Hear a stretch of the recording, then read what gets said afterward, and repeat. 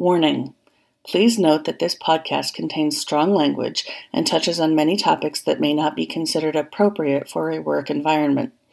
If you choose to listen to this podcast where you can be overheard, we are not responsible for the consequences of your decision. You've been warned.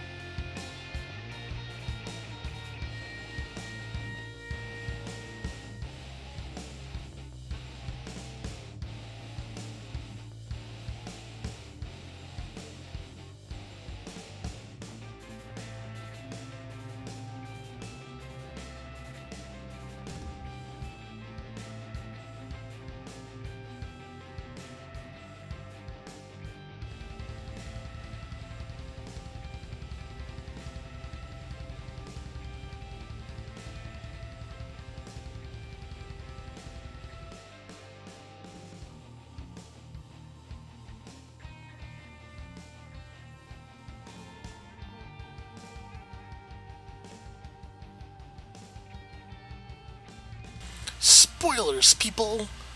This is a Noellus episode. Hi, my name is Bill, and this is We All Have an X Chromosome. While it's a Noellus episode, it is not just going to be me. This, what you're hearing now, is post-recorded from what was going on there. We do have an interview, not really interview, but a conversation between me and two of my friends about emotional processes. I'm not going to get into it. I get into it when I go in through my spiel at the beginning of that.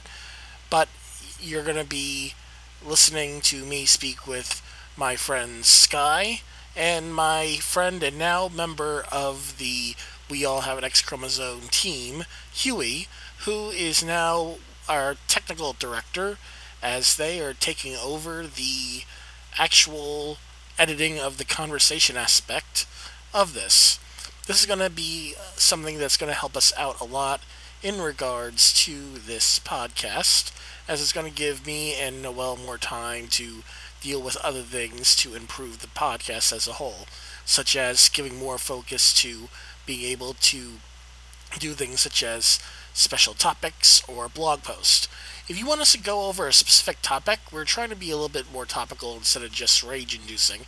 Please give us a chance and go through and write us at the email address writeus@xchromosomepodcast.com. That's writeus@xchromosomepodcast.com. If you visit our website, xchromosomepodcast.com, that has all the links to all of our social media, and it has the links to our Patreon. Thank you, Patreon subscribers. And links to donate individually in case you want to make a one-time donation via PayPal. Now, we're going to be working on trying to get things up, running, and improved. So having new members on the team is helpful. And we just still want to hear feedbacks. Please go to your websites that you listen to your podcast, Apple, iTunes, whatever. Like, rate, subscribe, review. Give us your feedback. We want to hear it. So, that being said, I'm going to get this over to the actual podcast part of the show, and you're going to go through and hear me talk about spoilers again. There's going to be no outro except the outro that I recorded at the time, so you're not going to hear Noel yelling this week. That being said, on with the show. And I don't have to kick Craig out because I'm recording directly into Audacity. Spoilers, people! You might hear that again for the second time, but when we started this particular podcast, Noelle isn't here. She may pop up later, she may not pop up at all, but for everybody else, we wanted to go through to continue to make sure that we talk about issues that are important to everyone.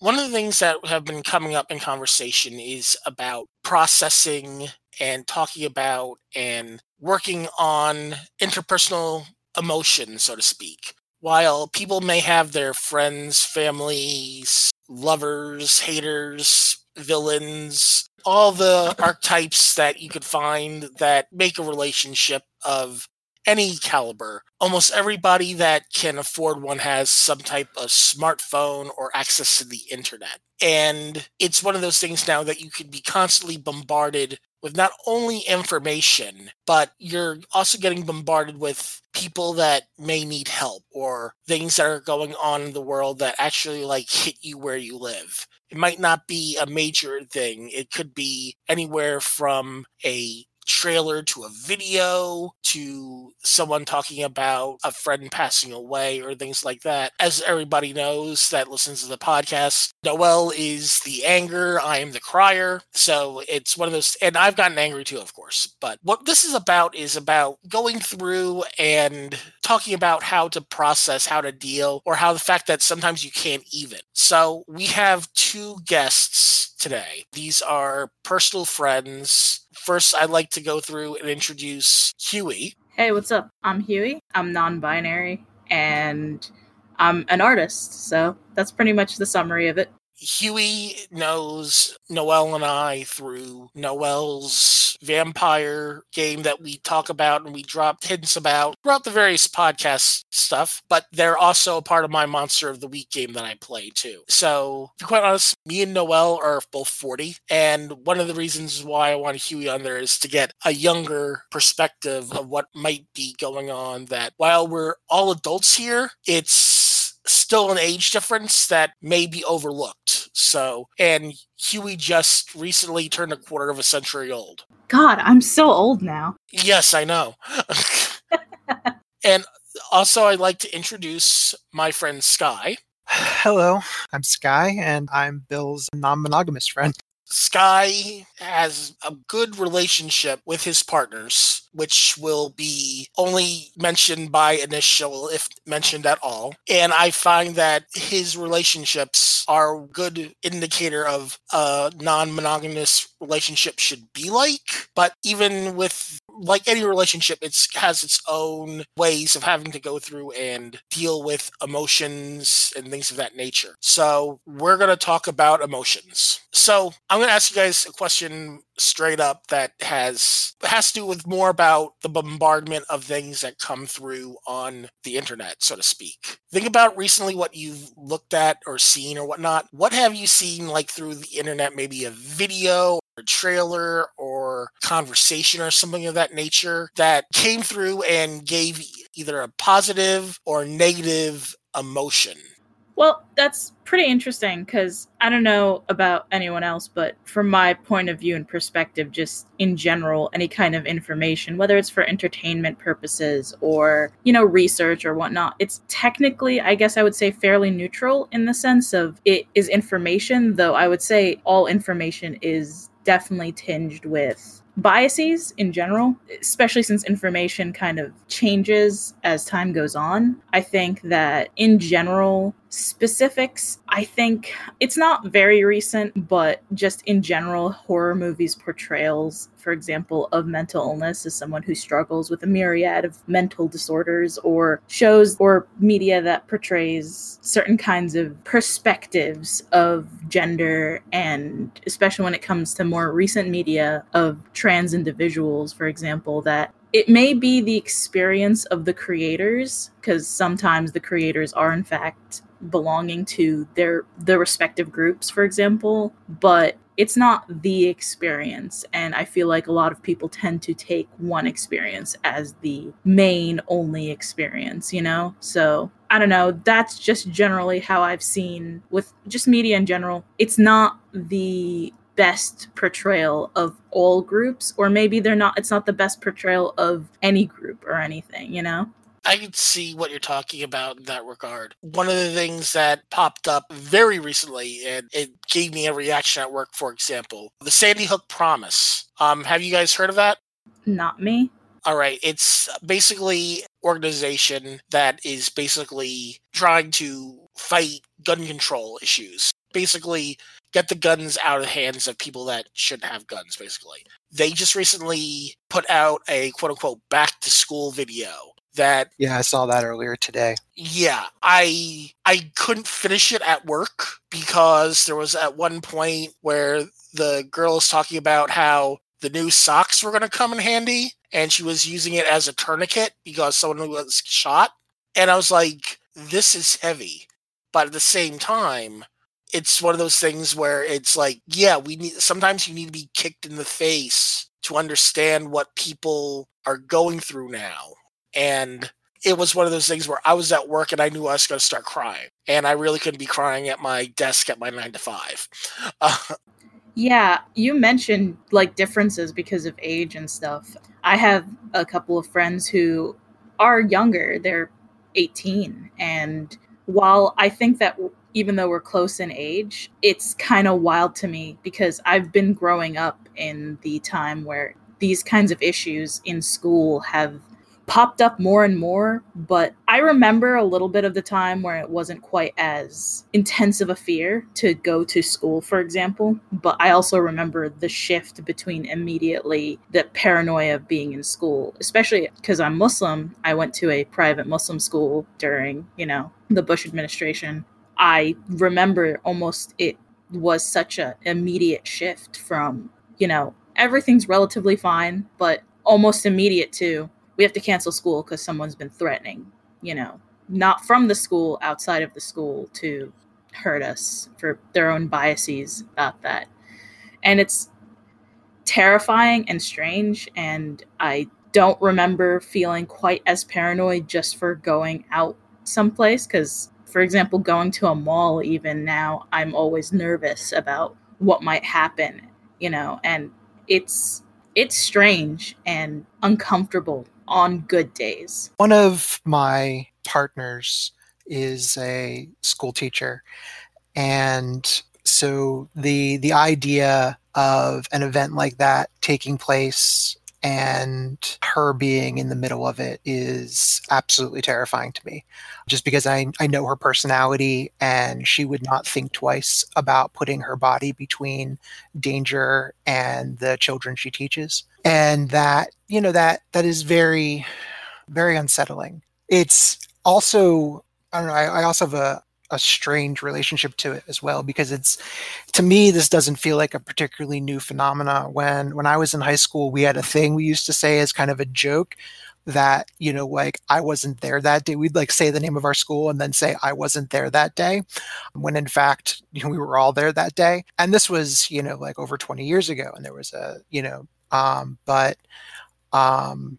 we had a shooting at our school. It was like the kind of thing that only made the local news, like Sandy Hook happened like years later, like to think that it was such a, isolated and small thing back when I was in high school. And now it's the kind of thing where like everyone knows about it and everyone is affected and touched by it.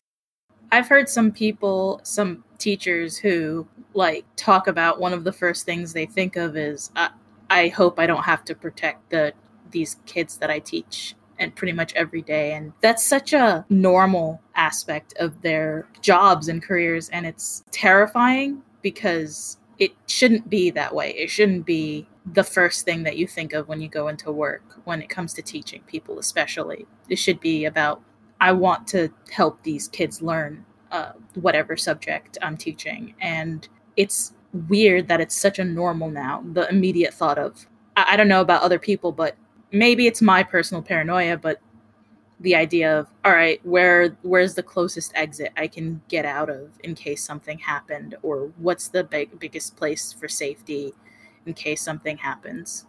Yeah, there's a certain trauma to it too. She comes home after they do like these drills. They do these drills like a few times a year where the police will come in and the police try to like kick in doors and they bang on things and they set off firecrackers and whatnot. And the teachers have to like use what's available to them to close off barricade doors and like usher people to safety. And it's like changed the way that she thinks about her environment, which is in one way kind of cool because it's like a problem solving thing and it's neat. Kind of, we all like to like think about zombie apocalypse stuff. We don't, if you think about it in that context, it's neat. But like she's come up with ideas about like how to use her belt to jam a door or how to use her coat to tie up the auto closer on a door to make it so that it can't be opened. The fact that they have to put that kind of thought into what an environment that should just be safe and nurturing, like that voice has to be in the back of their head, and it does affect her. Like the first few weeks of any new school year, it's a lot of emotional management. She's very raw. She's got all these new students. She doesn't know them. She doesn't know how to read their reactions. Everyone is sort of, there's always that with young teenagers, there's always that like pecking order stuff, like not bullying, but jabbing. And, so she doesn't know how to read it, how to react to it. And so it just makes her extra tense. And that like having to be present and emotionally sensitive to it to help ease her through it is not just hard on her, but it's hard on the entire family. Yeah, one of the things that it's also was mentioned is there was a teacher's account recently of a fire alarm that went off in the school because there wasn't a set for a drill that day. And none of the kids wanted to leave the room because they're like, yeah, but is this actually a fire? Or did someone pull the alarm to have people come out so they could start shooting us? And this whole thing is affecting people in ways that now you're not only worried, not only are you harming your safety because it might be a false alarm because of someone that wants to possibly shoot up as many people as they can, but you're causing your reactions to stop another thing that might be happening, which could be a fire that you need to escape. And you're not going to know that because it might be too late for you to do anything because of smoke or carbon monoxide or anything that might be going through that might be affecting you in that regard. So it's one of those things where people are getting, as Huey mentioned, it's not just the schools now, it's like going to the shopping mall. Everything is now a target. We brought up briefly, like, what if this happens at a convention? Yeah, I remember going to a convention last year, and it was a normal anime convention, but there's always that tinge of fear. There's a lot of people who are nerds here, and you don't know what kind of nerd, because sometimes nerd culture pushes people into unsavory groups like white supremacist or Nazi groups, just inherently because of how people who tend to be nerds tend to flourish online more than anything else, and it's terrifying, especially in conventions with all the people there, all the bodies that are just around you constantly. Even if it's a big convention, there's so many people. And, what's to stop someone from hurting so many people? And is escape possible? Is being safe possible? That kind of thought process. And it's, as I said, it's uncomfortable and scary on a good day. Yeah, it's one of those things where now the way that things are going through with life, it's making us have to think of other aspects. Now, Huey brought up the internet. I have multiple Twitter accounts, not only for this podcast and my other podcasts, but due to friends, playful pokes at me, I had opened up another Twitter account.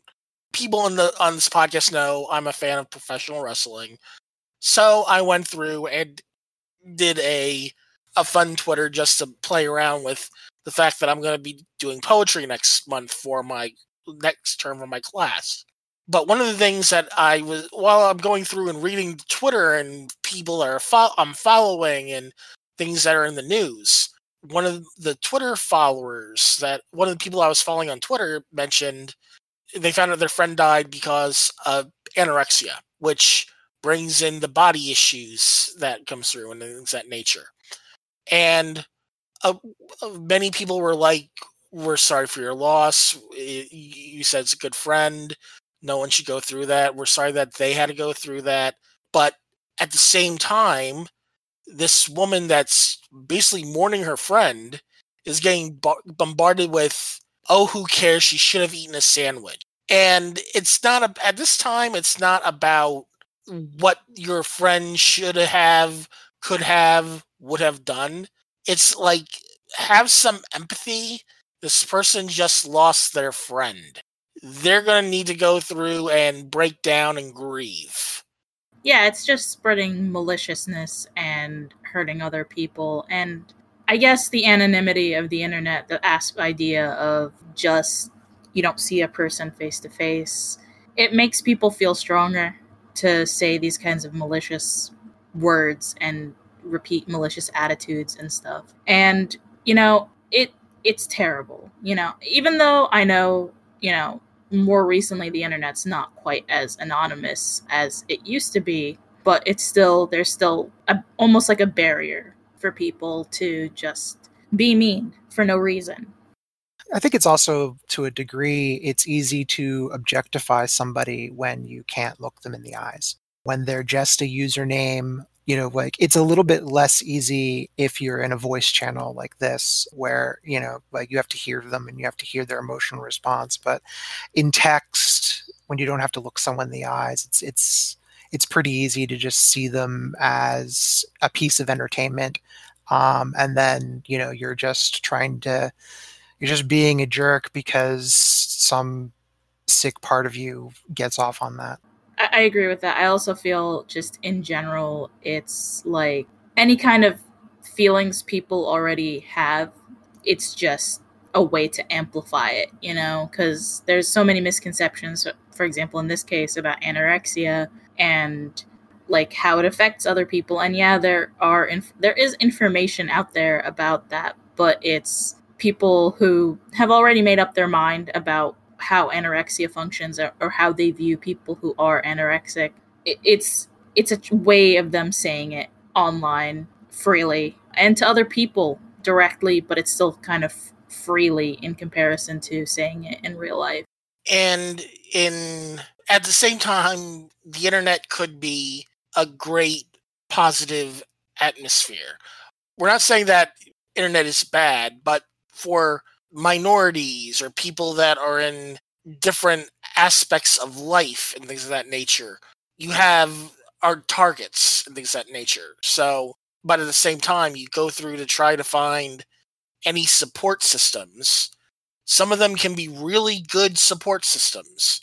You might find friends that are going to have your back. I know when I just briefly mentioned one day that I have, for the rest of the week, all I'm going to be eating is my 99-cent loaf of bread and peanut butter. And someone's like, "Dude, you need to eat more than that." And they just sent me money. And while they sent me money, what I didn't know was that 2 people ordered me delivery. Because they're like, "No, this isn't good. You're going to go through and you're going to eat." And I'm like, "Look, I said that for a different reason. It's not that I didn't have other food." But it was like, I never met any of these people that did this in real life. I've only talked to them or I've talked to them over the net. So it's like, it's a great support function of that. But then, as Huey mentioned, not only do you have white supremacists, you also have things like the incel community that feel like that community is their only refuge. And you start getting into the darker places on the web. It leads into more tropes, and not really a trope because it is a issue of toxic masculinity and things of that nature. And sometimes the internet can be like the worst place to try to figure out your emotions, but if you're lucky, it could be a great place. How do you guys balance things that you hear about your respective issues through the internet? How do you try to balance, or can you balance at all? It's kind of like what I said earlier, is like how information is sort of neutral. I'm tacking a big like star on that because, as I said, all information can also be tinted with biases from, whatever groups, and it's always in general is changing and altering with new information, new research and whatnot. I feel like when it comes to these groups, and I used to be in a lot of fairly toxic mental health groups, and it wasn't toxic in the sense of people were being outright malicious, as in, because, as I said, I've been on the internet since I was a kid, and there has been such a big shift. And previously, if you expressed any kind of mental health, people would immediately tell you, why don't you kill yourself or something of the like. Well, they still do that today, but go ahead. Well, they still do that today, but it's less, I would say, less common. Maybe it's not less common, but there's more people on the internet now that it feels less common. But these groups, these mental health groups that I was a part of, they weren't professional in any sense. It was more like connecting people with the same struggles and whatnot. But it would kind of end up being almost like we fed into each other's negativity consistently. And I don't fault anybody who was part of those groups, and I don't fault myself or anybody. It was clear that we were all mentally ill, just turned adults or kids who didn't particularly know how to cope with the mental illness that we have and struggle with. And so it just ended up being kind of such a negative influence. I've broken off from these kinds of groups when I realized how much of a negative impact it was. But at the time it felt good because it felt like it was almost validating, but sometimes validating negative habits, negative thought, negative experiences, it's not a good thing. There's a difference between saying, yes, you struggle with this, and that's okay, and a difference between going, yes, you struggle with this, you should continue. And it felt like a lot of these groups were the latter, this idea of depression food. Yeah, I just eat, like you said, I just eat bread and peanut butter all week, and that's fine. And then it's haha, it's a funny joke, me too. And it almost turned into a series of, yeah, I eat nothing all day, or I don't do these kinds of steps to take care of myself or whatever. And it just ended up going from like a joke or whatnot to, this is how much we don't take care of ourselves. And it just made it worse and worse. So instead of eating just bread and peanut butter for a week, it ended up being, well, that's all I've eaten all month. I love peanut butter. Yeah, well, it's okay. Just saying. Well, for me, the reason, and the thing is, I mentioned bread and peanut butter, but I actually have a positive connotation for it in this case. I'm a fat bastard. I'm no doubt about that. That's just stating fact. That's not me too. Don't worry. That's not being negative or anything like that. But when I was really little, like from 5 to 7, I was really, really skinny, to the point that my mom used to compare me to the kids on the Sally Struthers commercials, which Huey is actually too young to know about in that regard. Yeah, I was about to say, I don't know what you're talking about. Basically, Sally Struthers was an actress that would be on TV about feeding the children in Ethiopia. And they would show pictures of malnourished kids on the TV. For 10 cents a day, you could be feeding children type thing. she would bring me to the doctor all the time, worried about my weight, and the pediatrician would say that I'd be fine, don't worry about it. But she was so worried that she'd wake me up in the middle of the night just to feed me a peanut butter and jelly sandwich and a glass of milk because she was worried that I wasn't getting enough food. And that was like the only time during the course of the day that my mom took time out just for me. So it was like, yeah, a peanut butter sandwich is not a negative thing. It's a positive thing. And it's like a positive depression food, so to speak. That's fair. But the thing is, when people hear some like, I've only eaten this for a week, it's like, what's wrong with you? And it's like, nothing's wrong. It's like, I'm just going through things that I have to deal with. The groups that you just talked about sounds like that they were like more enabling the continuation of the issue. Does that sound? Oh, yes. Yes, definitely. I mean, my depression food was not peanut butter and bread. It was similar. It was just ketchup and mustard on bread. So, it's this concept of just continuing a negative habit of some kind. Not necessarily that yours is a negative habit, but it was the immediate thought come to mind because I know a lot of people's depression food is just peanut butter, which is kind of why I don't particularly like peanut butter anymore.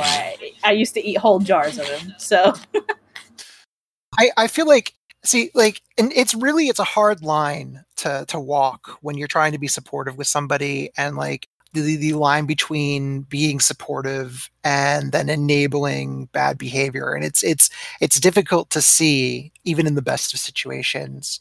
I'm, in a few groups very similar, to that. I have a history with cancer, and so I'm in a support group for cancer survivors. And it is very difficult to, when you're talking with other survivors, dealing with talking with people who they're dealing with the same issues that you are. It's hard not to sympathize to the point where you are just sort of feeding into that same kind of those same emotions that you're trying to process yourself. I think that's part of the reason why it's important to have like someone else, like not just sitting in those groups. I've had some difficulty. Actually, Bill knows about this because we talked about it before. I've had some difficulty finding other non-monogamous like couples or thruples or constellations that are in a similar place in life to myself. And I've gone into a lot of different online groups to try to find people in that phase of life. And it's very frustrating because I've just keep running into the same toxic behaviors over and over and over again. And the way I've had to deal with it is I've been just divesting myself from those groups as soon as, as soon as those buttons get pushed, as soon as I end up in a situation that I feel is toxic. I have a question for you, just for it. clarification for those that aren't in this type of relationship. What is a type of toxic issue that people in your types of relationships might see in these groups? It's difficult to generalize just because when you're talking about non-monogamy or polyamory, you're talking about something that is a very broad scope. And there's a lot of people do their relationships very differently. But, as an example of something that I find very frustrating when I'm, trying to find a group, very frequently it's people who have been in long-term monogamous relationships and they're in a rocky patch of some kind. Maybe someone just cheated, maybe they're losing their spark or whatever, and they think that non-monogamy is the answer, that they will find some magical third person that fixes their relationship. And then they come into non-monogamous circles looking for that magical person. And, we call it unicorn hunting. And it's very common, and it can be hidden in a lot of different ways. And, you end up, people just come in and they start asking for advice, and they'll be very friendly, and then you'll be talking to them. And then, what starts off as a friendly conversation, in sort of a platonic way turns into like this aggressive courtship. It doesn't happen to me personally that often, but, like partners of mine get very aggressively courted in that way Yeah, on occasion. I remember a couple of stories that you mentioned about being at the gym in that regard and comments that were made toward you about that. I was like, and when I read that, I was like, really, dude, not about you, about the comments themselves. Yes, a lot of times, especially when you're dealing with like the standard, macho, toxic masculine guy, when they find out or when they, like figure out that you're non-monogamous, the first thing they think is that like that you're living a porn movie and they want in, or they think of it, maybe if they're a little bit nerdier, they think it's like, a harem anime instead. And like, they don't think about it in the context of, the feelings of the people involved. They're just objectifying the dynamic and thinking, oh, I could, be getting lots of group sex.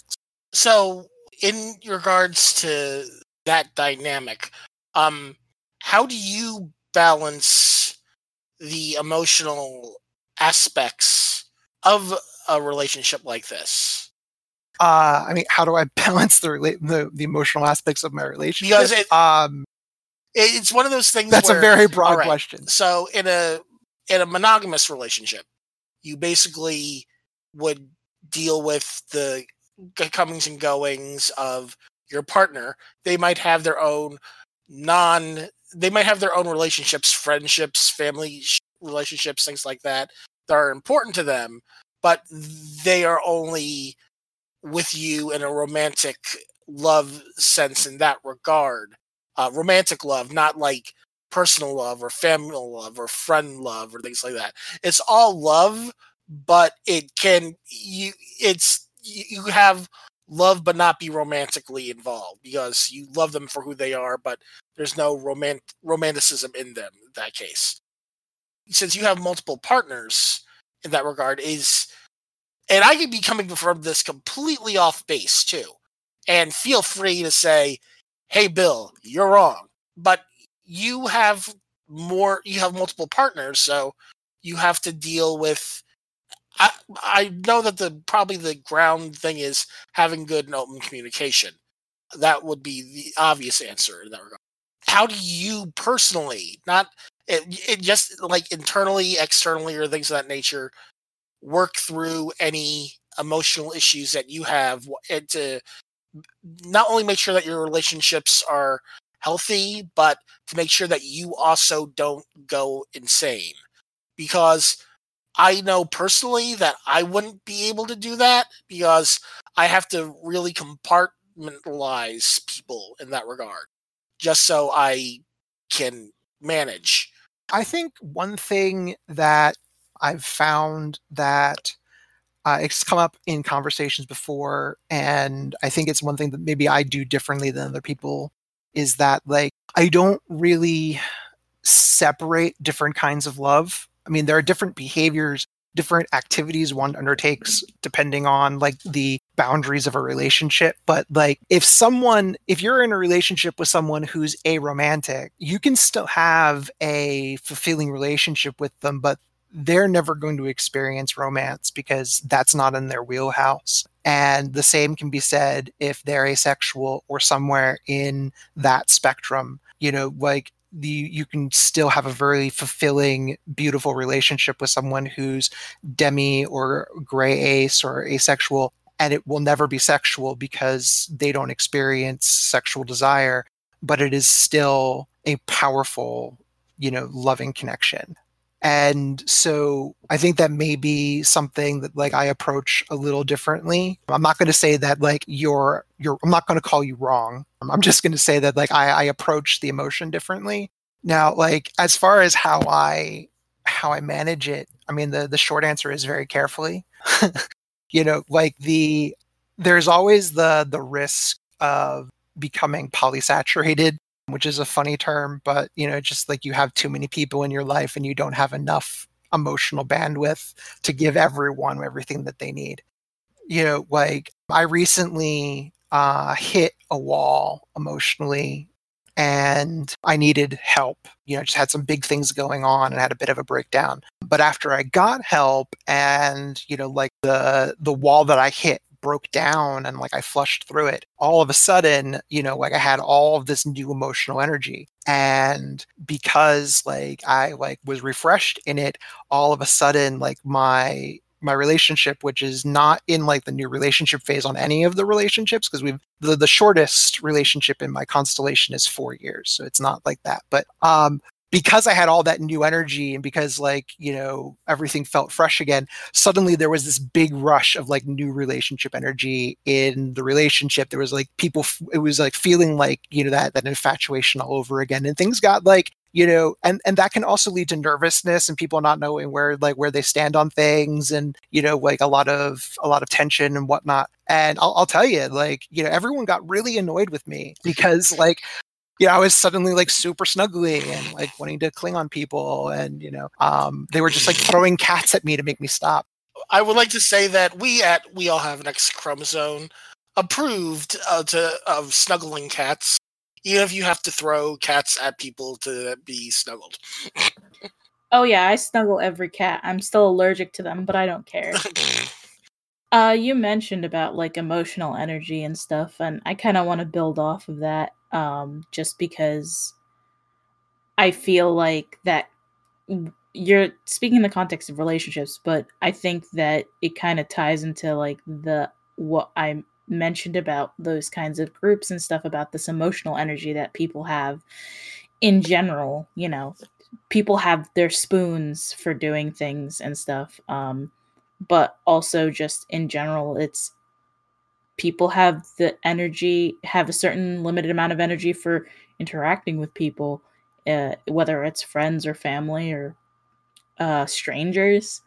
That I saw a post that was like, you can't serve from an empty vessel, and about it. It was about how you can't help people, you can't be there for people if you just don't have the energy. So it's important to take care of yourself first. And well, I think that in my politics, I think about uplifting communities and forming a sense of community and being there for other people. But it's important to also take a step back sometimes to make sure that your brain is healthy, and your body and your emotional state and whatever is healthy, and you're putting yourself in a state where you're not hurting yourself for overextending. Yeah, I understand that in the sense of it's mentioned with emotional energy, it could really just be about emotions. For someone that runs and works on multiple podcasts, I'm very much an introvert. And going in my day jobs, like I'm always in a customer service job, because most jobs that many introverts are attracted to bore the living shit out of me. So I go to these customer service jobs and I expend what I would say is additional emotional labor, emotional energy, just to keep up the extroversion that I have to get through my workday. And then it's like I'm wiped out. And what you just described, Huey, to me is like borrowing energy from the next day to continue things that you might have to do today. And could easily go through and wear somebody out. Sky, do you ever have emotional energy deficits? I absolutely have emotional energy deficits. It's just before I had that breakthrough recently, like I was drained all the time. It's just that, like right now I'm in a phase where I have an abundance of energy. Not necessarily an abundance of patience for, random strangers, but I have like an overabundance of energy for the people that are I near understand and dear to me. that in that regard. Because it's one of those things like no matter how drained I am, if someone needs me for something, I will stop whatever recharging I'm doing just to help. There was this meme thing going on that was pointing out that like you're watching TV with a friend and you want to drink but just don't have the energy to get up. But your friend mentions wanting a drink too. Since they want to drink, you then put the will together to get up and get both of you drinks. That actually I relate very strongly to that. And I think that may be also part of why, like, in spite of the fact that I don't have a lot of energy or patience for strangers, I have a lot of energy for my family and my constellation, because I do take a very caregiver role in my relationship. I'm Hufflepuff through and through. Hufflepuff represent. I guess I'll have to absolutely be the Gryffindor of the group. No, and see if Noelle was here, she's also Gryffindor, kicking and screaming Gryffindor, because she's only reason that I say that she's Gryffindor is because the Pottermore said she was, but she's like, I'm a Slytherin, damn it, but I hate the books too, so don't worry. But yeah, so we accept all houses. They all have their positive points. Not all Slytherin are evil.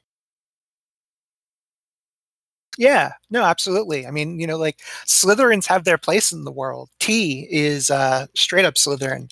And without her, I don't think I would make it through a lot of things in life, because I'm just, I don't necessarily have that ability to put the hard stop that she does. And she can just sort of grab me by I wouldn't the have scruff. guessed T being Slytherin, to be quite honest. I would have flagged her as Ravenclaw, to be quite honest. I have a confession. I actually have never read Harry Potter or actually watched the movies other than the first movie. So, see, if I knew you before Alice, I would have tried to talk you into the podcast that wound up becoming Alice in Muggleland, because Alice is a friend of mine for many, many years, and she never read the books. So now we're doing the podcast going chapter by chapter of all the books, talking about them through her eyes as a first-time reader. But we're not even talking about the books themselves. It's more about what the houses represent. Yeah. Just to sort of go off of the previous point with regards to energy and stuff, and I think a lot of that also reflects online, because I feel like a lot of, you mentioned about how you get your extrovert energy out in customer service and stuff like that. And I feel like it's not it's not a blanket statement, but I think that a lot of people who are in specific internet groups, whether it's positive or negative, actually get their social interaction through that. I know I do. Ever since graduating, because I've graduated recently, I have had little to no social interaction outside of my online presence, mostly because all my friends have full-time jobs, and the animation industry is very difficult to break into. But because of that, I've noticed my energy for dealing with social interactions as a general has gone way down. I recently went to a concert on Saturday, and I didn't realize how many people. I realized that there were going to be a lot of people, but I didn't realize how much energy it was going to take out of me. And I didn't realize how much I rely on internet interactions as a social interaction, just as a daily thing. And I think a lot of these online groups kind of start off as sort of like the need for some kind of social interaction for whatever reason. Like we mentioned, incel groups. And I think that a lot of people who go into these kinds of groups don't go in because they immediately hate women or of the like. I think they start off as people who see themselves in a negative light, or don't feel like they properly fit into, certain groups and stuff, or they struggle with social interaction for whatever reason. And then the idea within the incel groups, the ideas that are spread end up becoming like they drag these kinds of vulnerable people really down and end up almost brainwashing them to these kinds of, I hate women, or all women are out to get me. And unfortunately it leads to some kind of violence and stuff. And whether it's, it's violence towards, one or two people within their life, or many, many people who, and various degrees of violence, whether it's, not to say that anything is less than another, but whether it's abuse or death or anything of the like. And I feel like it's almost like a self-fulfilling prophecy in a lot of ways. Yeah, I feel like it's a matter of vulnerability. One of the things that I struggle with, like from a masculinity standpoint, is self-reflection. More specifically, like not just like personal reflection, but self-reflection upon my own history. Because like my views on feminism and on like equality, gender equality, yada yada yada, like the whole spectrum of things have changed so much over time. And when I look back on the person that I was, before, I hate that person. And like it makes me sick to think that I was that person, and it leads to this spiral of negativity. So when, like, for example, I have not always been ethically non-monogamous. I would say that arguably I've always been non-monogamous, but not always ethically so, because I didn't come to the ethics part until, I was in my 20s. And like I recently got back in touch with an old friend who was one of my high school sweethearts. And the first thing I did was like apologize to them for how horrible I was, because like when I say one of my high school sweethearts, I mean, I went through like, until college, I was like consistently with like 4 different people. And I didn't understand the ethics of how you behave in that environment yet. Like I was still an idiot, or more of an idiot than I am now. And so I mean, like I felt like this deep need to apologize to her, and she laughed at me because she didn't feel like I had anything I really needed to apologize for, and that was very affirming. But at the same time, like you look back on it and like that you didn't do right by that person, even though you'd like to think you did. I feel your pain in that regard. Granted, I didn't really have a lot of relationships in general. However, the way that I am now and how I'm thinking about things, and previous other relationships or friendships or anything like that, and things that I may have said or done or things like that, I'm like, yeah, Well, it's all about, trying to get better and trying to be a better person, That's one of the things about toxic and non-toxic masculinity, though. Sometimes in the way that certain men can see things is that no matter what mistakes you made in the past, they're always going to come back up, and you're never going to be able to do anything that will fix the mistake, because it is always there. Michael Vick, for example, ran a dogfighting ring, basically. He was punished for it. He did wind up getting back his jobs as an NFL quarterback, but people were like saying, no, you don't need to get a job that you want because you did this crime, even though you served your time that was required to you by law. You did and even though he's done anything that he could afterwards to try to be a better person, show that he's rehabilitated, worked on getting that, it always gets something that's brought up. And it's one of those, and I think that men see things that are always brought up with other men, no matter how hard they've tried to fix it or address it or anything like that, that they constantly replay their mistakes, and it may affect them long term. I know that I replay my mistakes a lot, and the mistakes are hard to even talk to, even with therapy. It's like some things that you're like, is like, I don't know how to fix this, because it's one of those things like, I can see how easily this can be misconstrued or anything like that. And no matter what I do to try to fix it, it's always going to be there to haunt me for anybody that wants to bring it up. At the same time, certain things are horrendous shit that everybody needs to know, like Brock Turner, for example. I don't think there necessarily is a way to fix it, and I don't think that that's necessarily a problem either. Like you can't erase a mistake. Certainly, you can't erase damage that you've done to somebody else.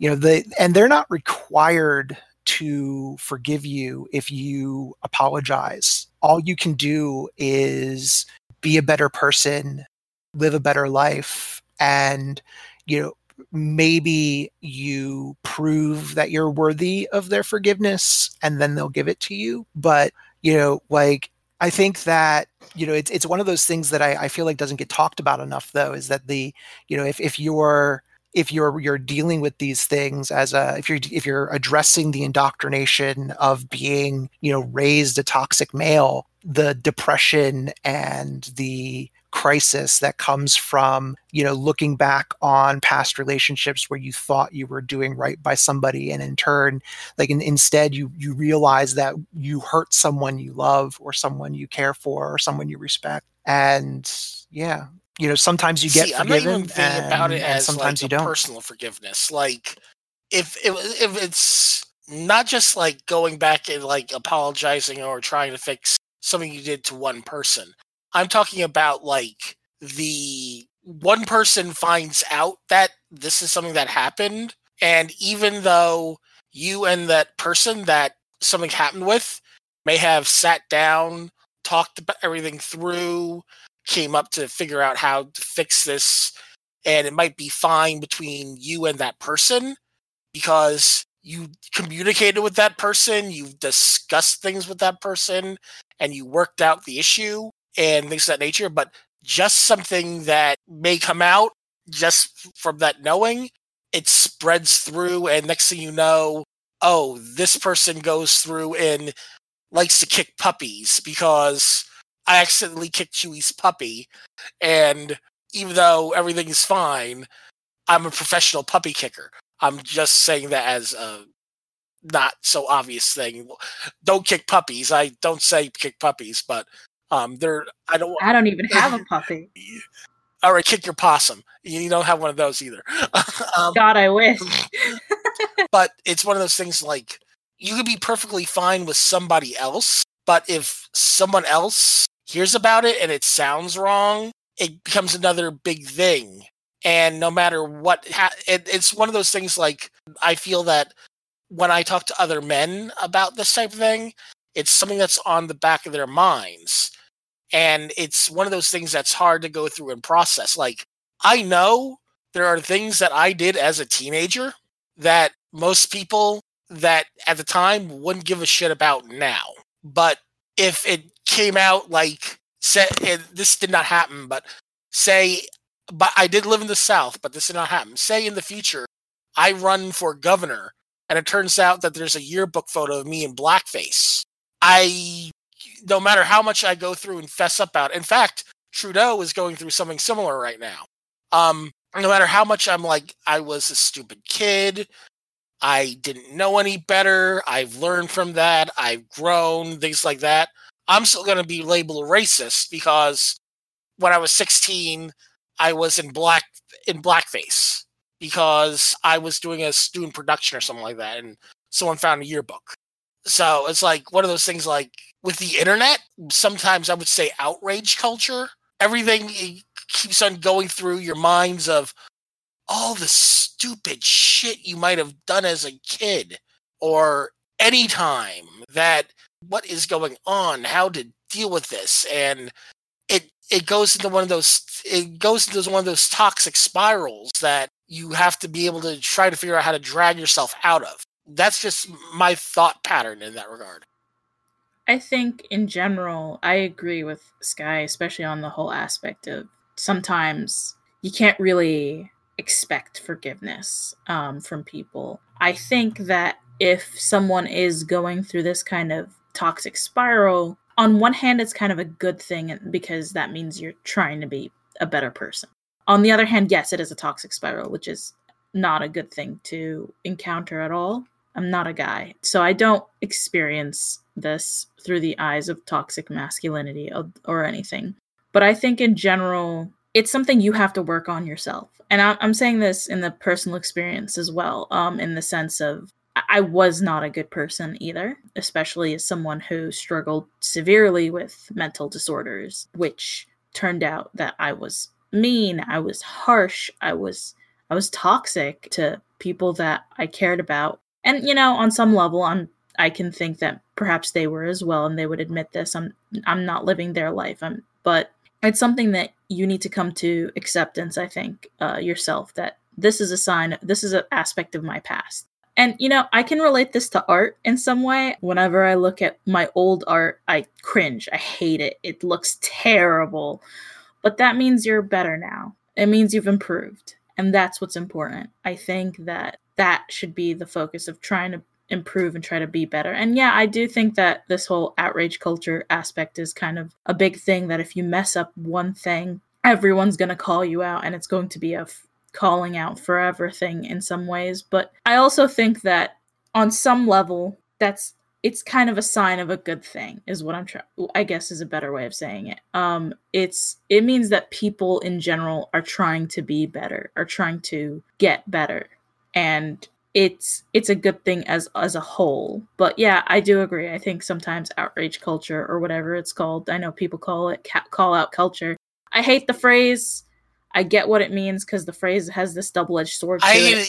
Even when I said the words outrage culture, I hated saying it. Oh yeah, because people are using it as, well, I did this bad thing, call out culture. It's terrible, isn't it? And it's like, well, you kind of did a very terrible thing, and you're clearly not remorseful or trying to be a better person. But it is a phrase that has been used for people who do experience remorse or have apologized and want to be better themselves and whatnot.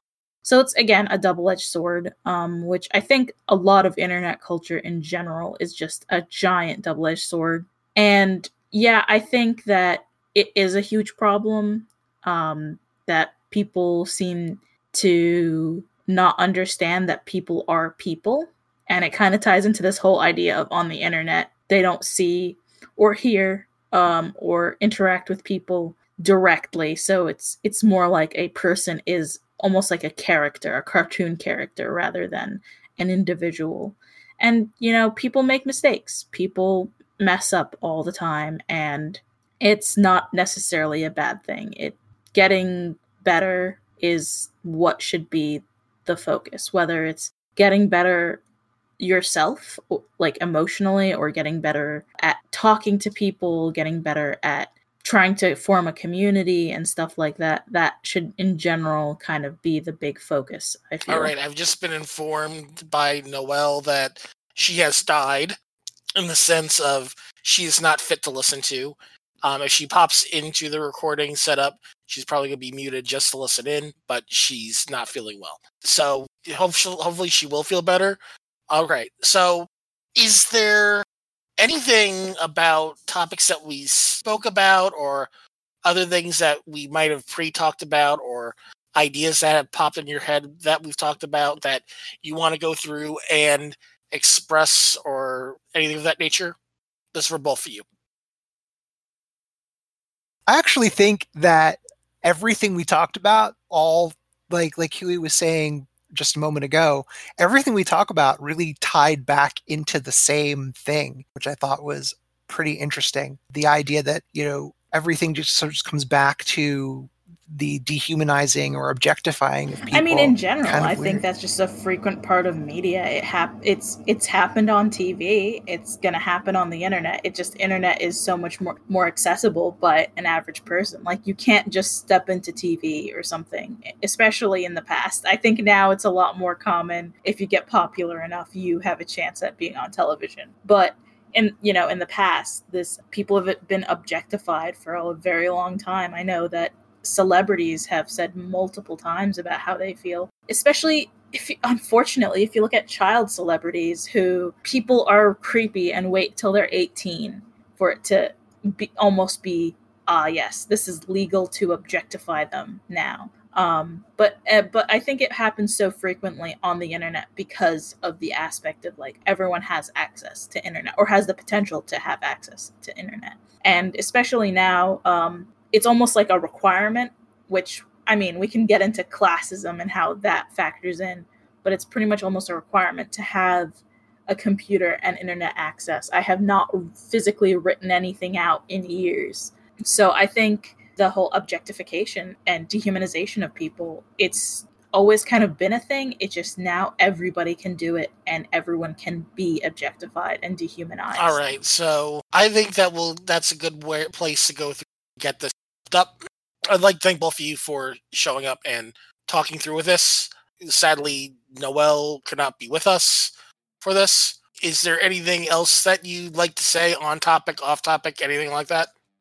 Just in general, thank you for having me here. And also just in general, try to be like the best person you can be, and try to be a better person, in general. And I think that's kind of like, that should be the focus of living and you don't have to be there right immediately.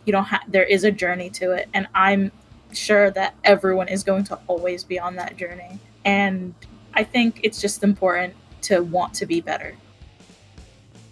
Thank you for having me. I had a lot of fun doing this. I don't really feel like I have anything as profound as Huey just said, so I'm gonna leave their comment where it is. All right, so well said. Noelle is not here to kick out the bot, so we don't have any any outros. Everything is awkward. I want to just go through and right now steal what one of her murderinos had said. We all have an X chromosome, but people need to be accomplices, not allies. So, get out, Craig. And that's usually how we go through and everything with that. Usually, Noelle will go through and yell at the bot until I drop this next thing into the chat and actually get rid of the bot. If I can write chat room.